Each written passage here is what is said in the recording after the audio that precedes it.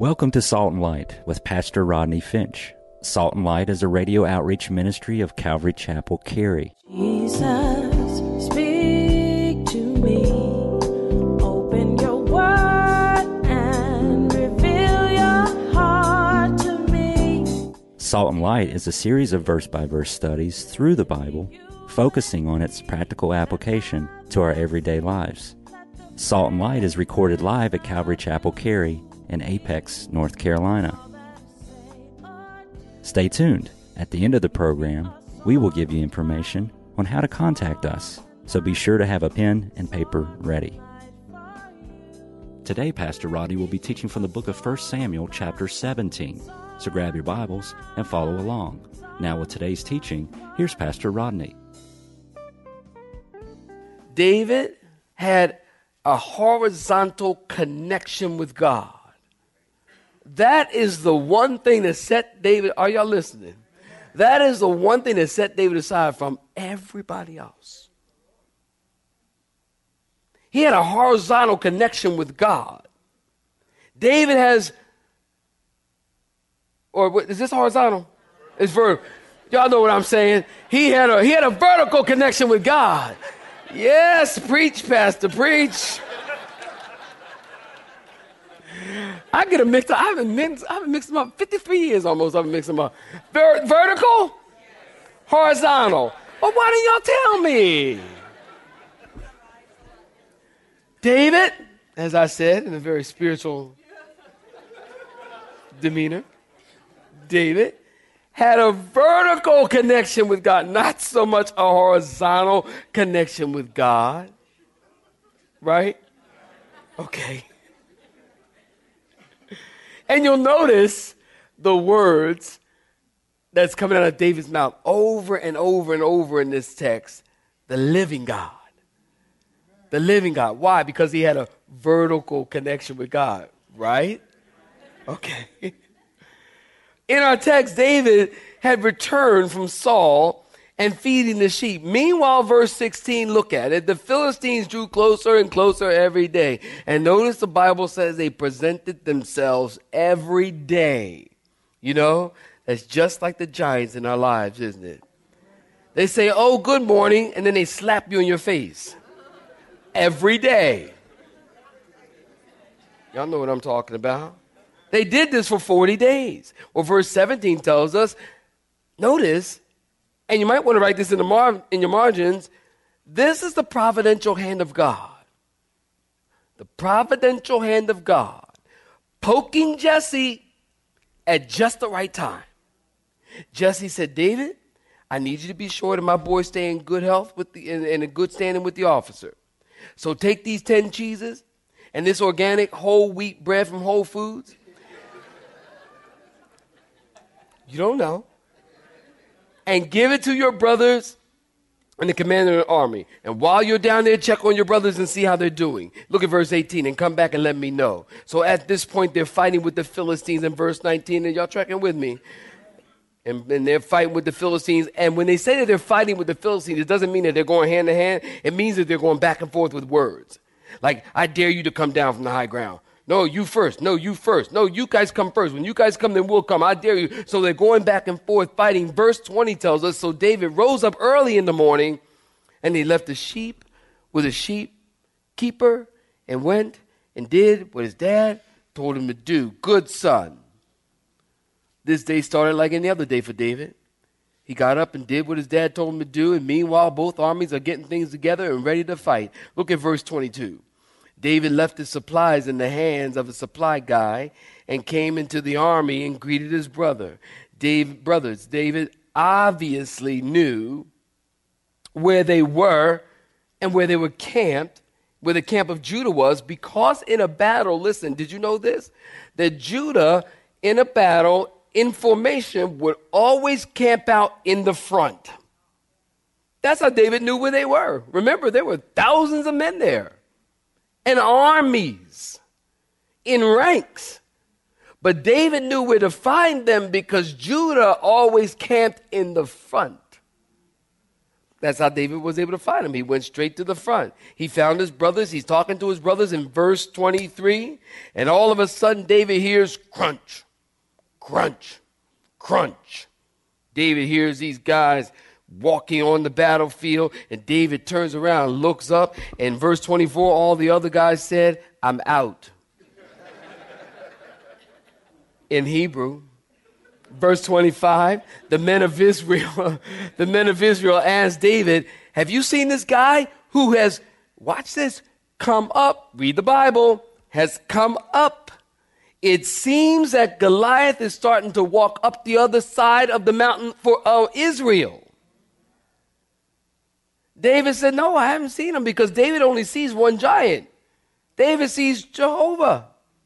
Then they tell David that the king has offered an incentive package. To anyone who kills Goliath, I'll give money and his daughter. Wow, that says a lot about his daughter, doesn't it? He's trying to get her out the house. Saul's probably thinking only a giant killer can handle my daughter.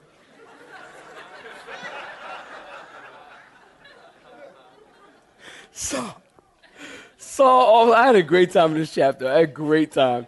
Saul also promised to put the household who fought the giant in a tax-exempt status.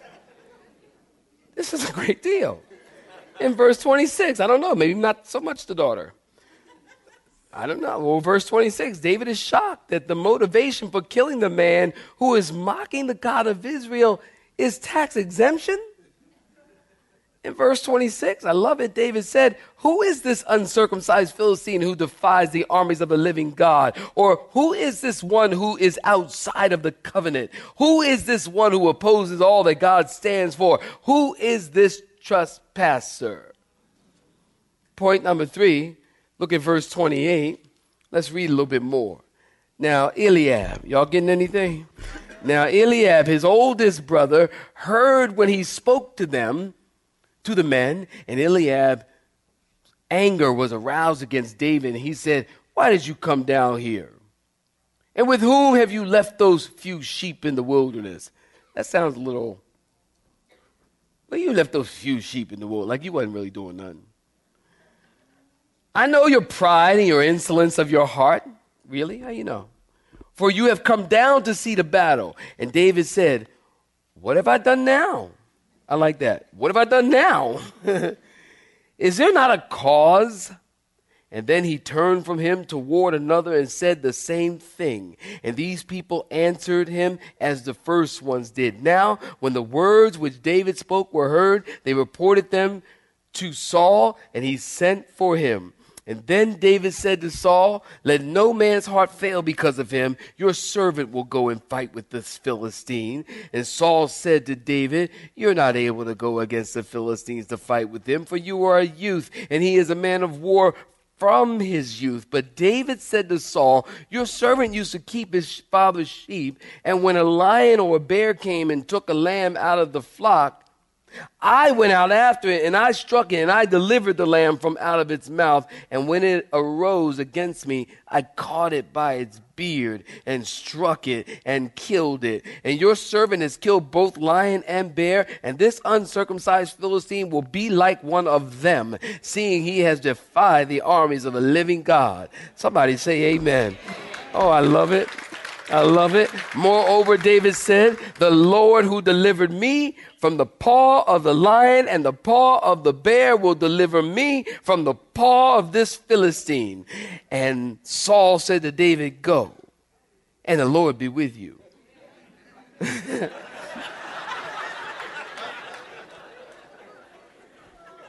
The Lord be with you, because I won't. I'm going to watch him from over here, bro. So, in verse 38, Saul clothed David with his armor, and he put a bronze helmet on his head. He also clothed him with a coat of mail, and David fastened his sword to his armor and tried to walk, for he had not tested them. And David said to Saul, I can't walk with these, for I've not tested them. So David took them off. Saints, stop right there. Point number 3, the doubters. Notice Eliab. David's older brother heard David's voice because he knows his brother's voice. And he was mad at David. And he thinks that David came down just to see the battle. He didn't know that his dad sent him to bring him lunch. He said, you just came down here to see what's going on. And in verse 29, I love it. I love this little verse. What have I done now? In Hebrew, what have I done now means, what have I done now? Doesn't that sound like a little brother statement? It really does, like a little brother statement. David said, listen, get off my back. There's bigger things to be worried about. Then David said, talk to the hand. He turned his back. Verse 30. I'm working here. In verse 30. And he started talking to someone else. Now listen, from here forward, I'm going to point out a few battles that we all face. And here's the first one. When you want to step out in faith and do something for God, oftentimes it's those that are closest to you that are the ones that hassle you the most. Isn't that true? David did the right thing. He turned and started talking to someone else, because if you're foolish enough to engage in this battle, you'll never get to the real battle that God is bringing you to for his glory and your good. David won the battle with his brother. Why? Because David was genuinely concerned about the glory of God and not what his brothers thought about his presence. David in verse 32 said, I'll go fight that giant. Saul probably laughed. Saul said, you're just a kid and inexperienced. He's a man of war. Then David tries to convince Saul that he can fight. He says, listen, I keep my father's sheep. I pull lambs out of the lion's mouth. David said, your servant has killed a lion and a bear. And David said, this giant is going to fit in that same category. Interesting, because these victories for David, saints, listen, was preparing him for this day. All those victories of the lions and the bears and the tigers, oh my, was preparing him for this victory this day. Well, here's battle number 2 that we face. Don't listen to the experts.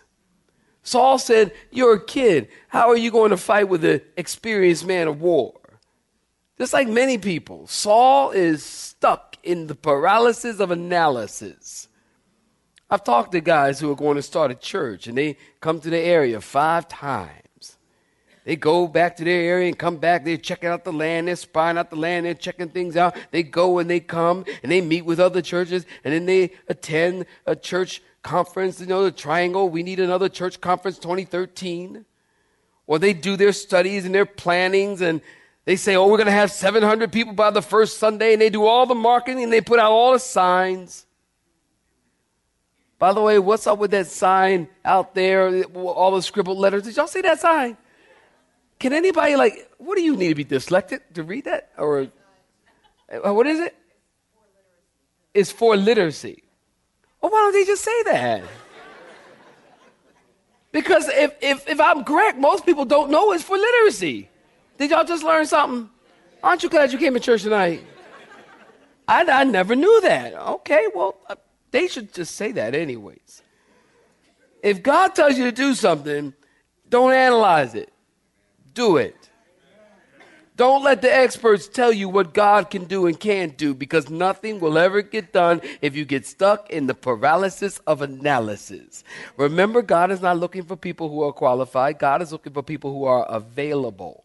And if you're qualified and available, that's wonderful. Now understand, David isn't bragging when he talks about killing lions and bears. We would have never heard about this unless someone tried to get him to analyze his capability to kill a giant. David didn't write songs, I kill a bear and I kill a giant, blessed be the name of the Lord. I kill a bear, I kill a giant, blessed be the name of the Lord. He didn't write songs about that. He was writing songs about the glory of God and not his own. And the only reason he brings it up is because he's making a point. Are y'all getting me? The same God that kills bears and kills lions is the same God that can kill a giant. No problem, no sweat, stop tripping. Verse 37, David said, the Lord will deliver me from the hand of the Philistines. Now listen quick. What we are in private, you'll trust the Lord, you'll also be in public. If we cultivate a relationship with the living God in private, When you're in public, you'll be ready to do what God has for you to do. Did you get that? What you are in private, you're going to be in public. If you cultivate a relationship with the living God in private, when you're in public, you'll be ready for what God has called you to do. Saul told David, okay, God, go with you, and gave him his armor. David put the armor on, and it didn't fit. And David said, I can't walk with these, let alone fight against the giant in these. Now, here's battle number 3. Never fight with someone else's armor. You know, Chuck Swindoll said that David was a 36 regular and Saul was a 52 long. It's probably true. You can't fight with someone else's weapons. And you can't fight with someone else's relationship with the Lord. Just like you're not going to heaven because your grandmother was a Christian or your father was a preacher. You can't. God, somebody said it like this, God doesn't have any grandkids, only sons and daughters. So David realized that he cannot get victory over this giant in someone else's armor. Keep that tucked away. We're coming back to that. Point number 4, finally, the battle, verse 40 through 58. Then, in verse 40, let the saints say amen. Then he took his staff in his hand, and he chose for himself how many stones? 5 smooth stones from the brook, and put them in his shepherd's bag, in a pouch which he had. And his sling was in his hand. And he drew near to the Philistine. And so the Philistine, Goliath, came and began drawing near to David. And the man who bore the shield went before him. And when the Philistine looked about and saw David, he disdained him, for he was only a youth, a ruddy kid, but he's pretty good looking. And so the Philistine said to David, am I a dog that you come to me with sticks? The Philistine cursed David by his gods, and the Philistine said to David, come to me, and I will give your flesh to the birds of the air and the beasts of the field. And then David said to the Philistines, y'all get this scene, this big old guy and this little old kid. And ruddy means kind of red, by the way, so maybe he had red hair, maybe his skin was kind of red from being out in the sun. Who knows? But you got this ruddy little kid, maybe anywhere between 12 and 15, 17 maybe, standing before this giant. David said to this Philistine, you come to me with a sword, with a spear, and with a javelin, but I come to you in the name of the Lord of hosts, the God of the armies of Israel, whom you have defied. This day the Lord will deliver you into my hands, and I will strike you and take your big head from you. And this day I will give the carcasses of the camp of the Philistines to the birds of the air and the wild beasts of the earth and all the earth. Here is why.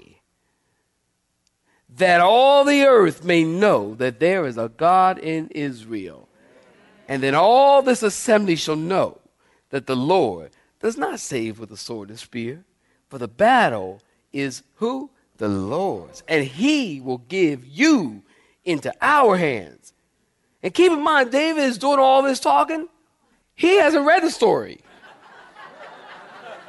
He doesn't know the ending. So, you might look at this and go, well, David's like, he's like, this will be like trash talking, Yeah, you going to do this to me, I'm going to do that to you. Yeah, you think you want to get my head, I'm going to get your head. He hasn't read the story. He doesn't know. But he trusts the Lord. And he knows God. Okay? And so it was, when the Philistine arose in verse 48 and came and drew near to meet David, that David hurried and ran toward the army to meet the Philistine. And then David put his hand in his bag and took out a stone, and he slung it and struck the Philistine in the forehead, so that the stone sank into his forehead. I love the detail of the Bible. And he fell on his face to the earth. I'm going to tell you why in just a second. So David prevailed over the Philistines with a sling and a stone, and struck the Philistine and killed him. But there was no sword in the hand of David. Therefore David ran and stood over the Philistine, took his sword, the Philistine's sword, which was probably weighed as much as David, and drew it out, its sheath, and killed him, and cut off his head with it. And when the Philistines saw that their champion was dead, they took off. Now, the men of Israel and Judah arose and shouted and pursued the Philistines as far as the entrance of the valley and to the gates of Ekron, and the wounded of the Philistines fell along the road to that place, even as far as Gath and Ekron. And then the children of Israel returned from chasing the Philistines, and they plundered their tents. And David took the head of the Philistine and brought it to Jerusalem, but he put his armor in his tent. And when Saul saw David going out against the Philistine, he said to Abner, who is the commander of the army, Abner, whose son is this youth? And Abner said, as your soul lives, O king, I don't know. And so the king said, inquire whose son this young man is. And then as David returned from the slaughter of the Philistines, Abner took him and brought him before Saul with the head of the Philistine in his hand. Yuck. And Saul said to him, whose son are you, young man? So David answered, I am the son of your servant Jesse the Bethlehemite.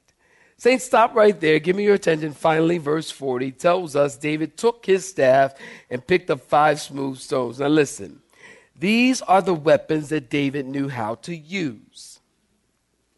These are the weapons that David had proven. The shepherd's staff, a sling, and he drew near to the Philistine. Now remember that there's 2 mountains and 2 armies. And between the 2 mountains is the brook Elah, or the Elah Valley. David watched this. I love it, and I know that you will. David doesn't get his ammunition until he gets in the brook. That tells us that David is already committed to the battle before he got his ammunition. I love that. Again, don't listen to people, as they will talk you many times right out of a blessing. Well, you don't have this and you don't have that. How are you going to do this for the Lord? And how are you going to do that for it? And how's this going to work out? You know, me and Miss Elvira were moving here with the family. And y'all know my story. I'm not going to go over it tonight. We didn't have any money. We didn't have anything. But we did know that God was calling us. We did know that God told us to come here. God told us to come here. He tells us to go to Greensboro, to Winston-Salem, or Wake Forest. God told us to come to Raleigh, to this area right in this pocket, the triangle. And there were people telling us, well, what about this and what about that? Remember, y'all don't have this and y'all don't have, we didn't have any money, none. Matter of fact, we left California. I don't know if I ever told you this. We left California. We had enough gas. We're going to go to Philadelphia and see my mom first before coming here. And because we were changing addresses and changing locations, we had done our taxes, and we put my mother's address to forward the check. I'll tell y'all that story about our taxes. All right, I'm going to tell you right now. And so we got our taxes. We put my mother's address because we had no address, knowing that mom would forward the check. And so we got to Philadelphia. We were there for, 7 days or whatever it was, and we still had no money to come here, but we knew that we were going to come here and that God was going to do a work. And the day that we were leaving, again, we had no money. I mean, no money meaning a couple of $100. And the day that we were leaving, our income tax check came to my mom's house. My mom went out to the mailbox because we were like, man, I wish that check had came. Man, y'all ever be like that? Man, I wish that check had came. Ooh, we might be all right if that check get here. I'm looking every day for that check. And no check, no check, no check, no check. So the day we're leaving, my mom goes out. I'm like, we were packed up, ready to go. My mom goes out to the mailbox. She came running in with the brown envelope. She came running, the check. We were so happy you when we thought Jesus came. And You have been listening to Salt and Light, a radio outreach ministry of Pastor Rodney Finch and Calvary Chapel, Cary, located in Apex, North Carolina. Join Pastor Rodney Monday through Friday at this same time. For information regarding service times, you can contact us at 1-800-293-0923. That's 1-800-293-0923. You may listen to today's broadcast in its entirety by visiting the media library on our website at cccary.org.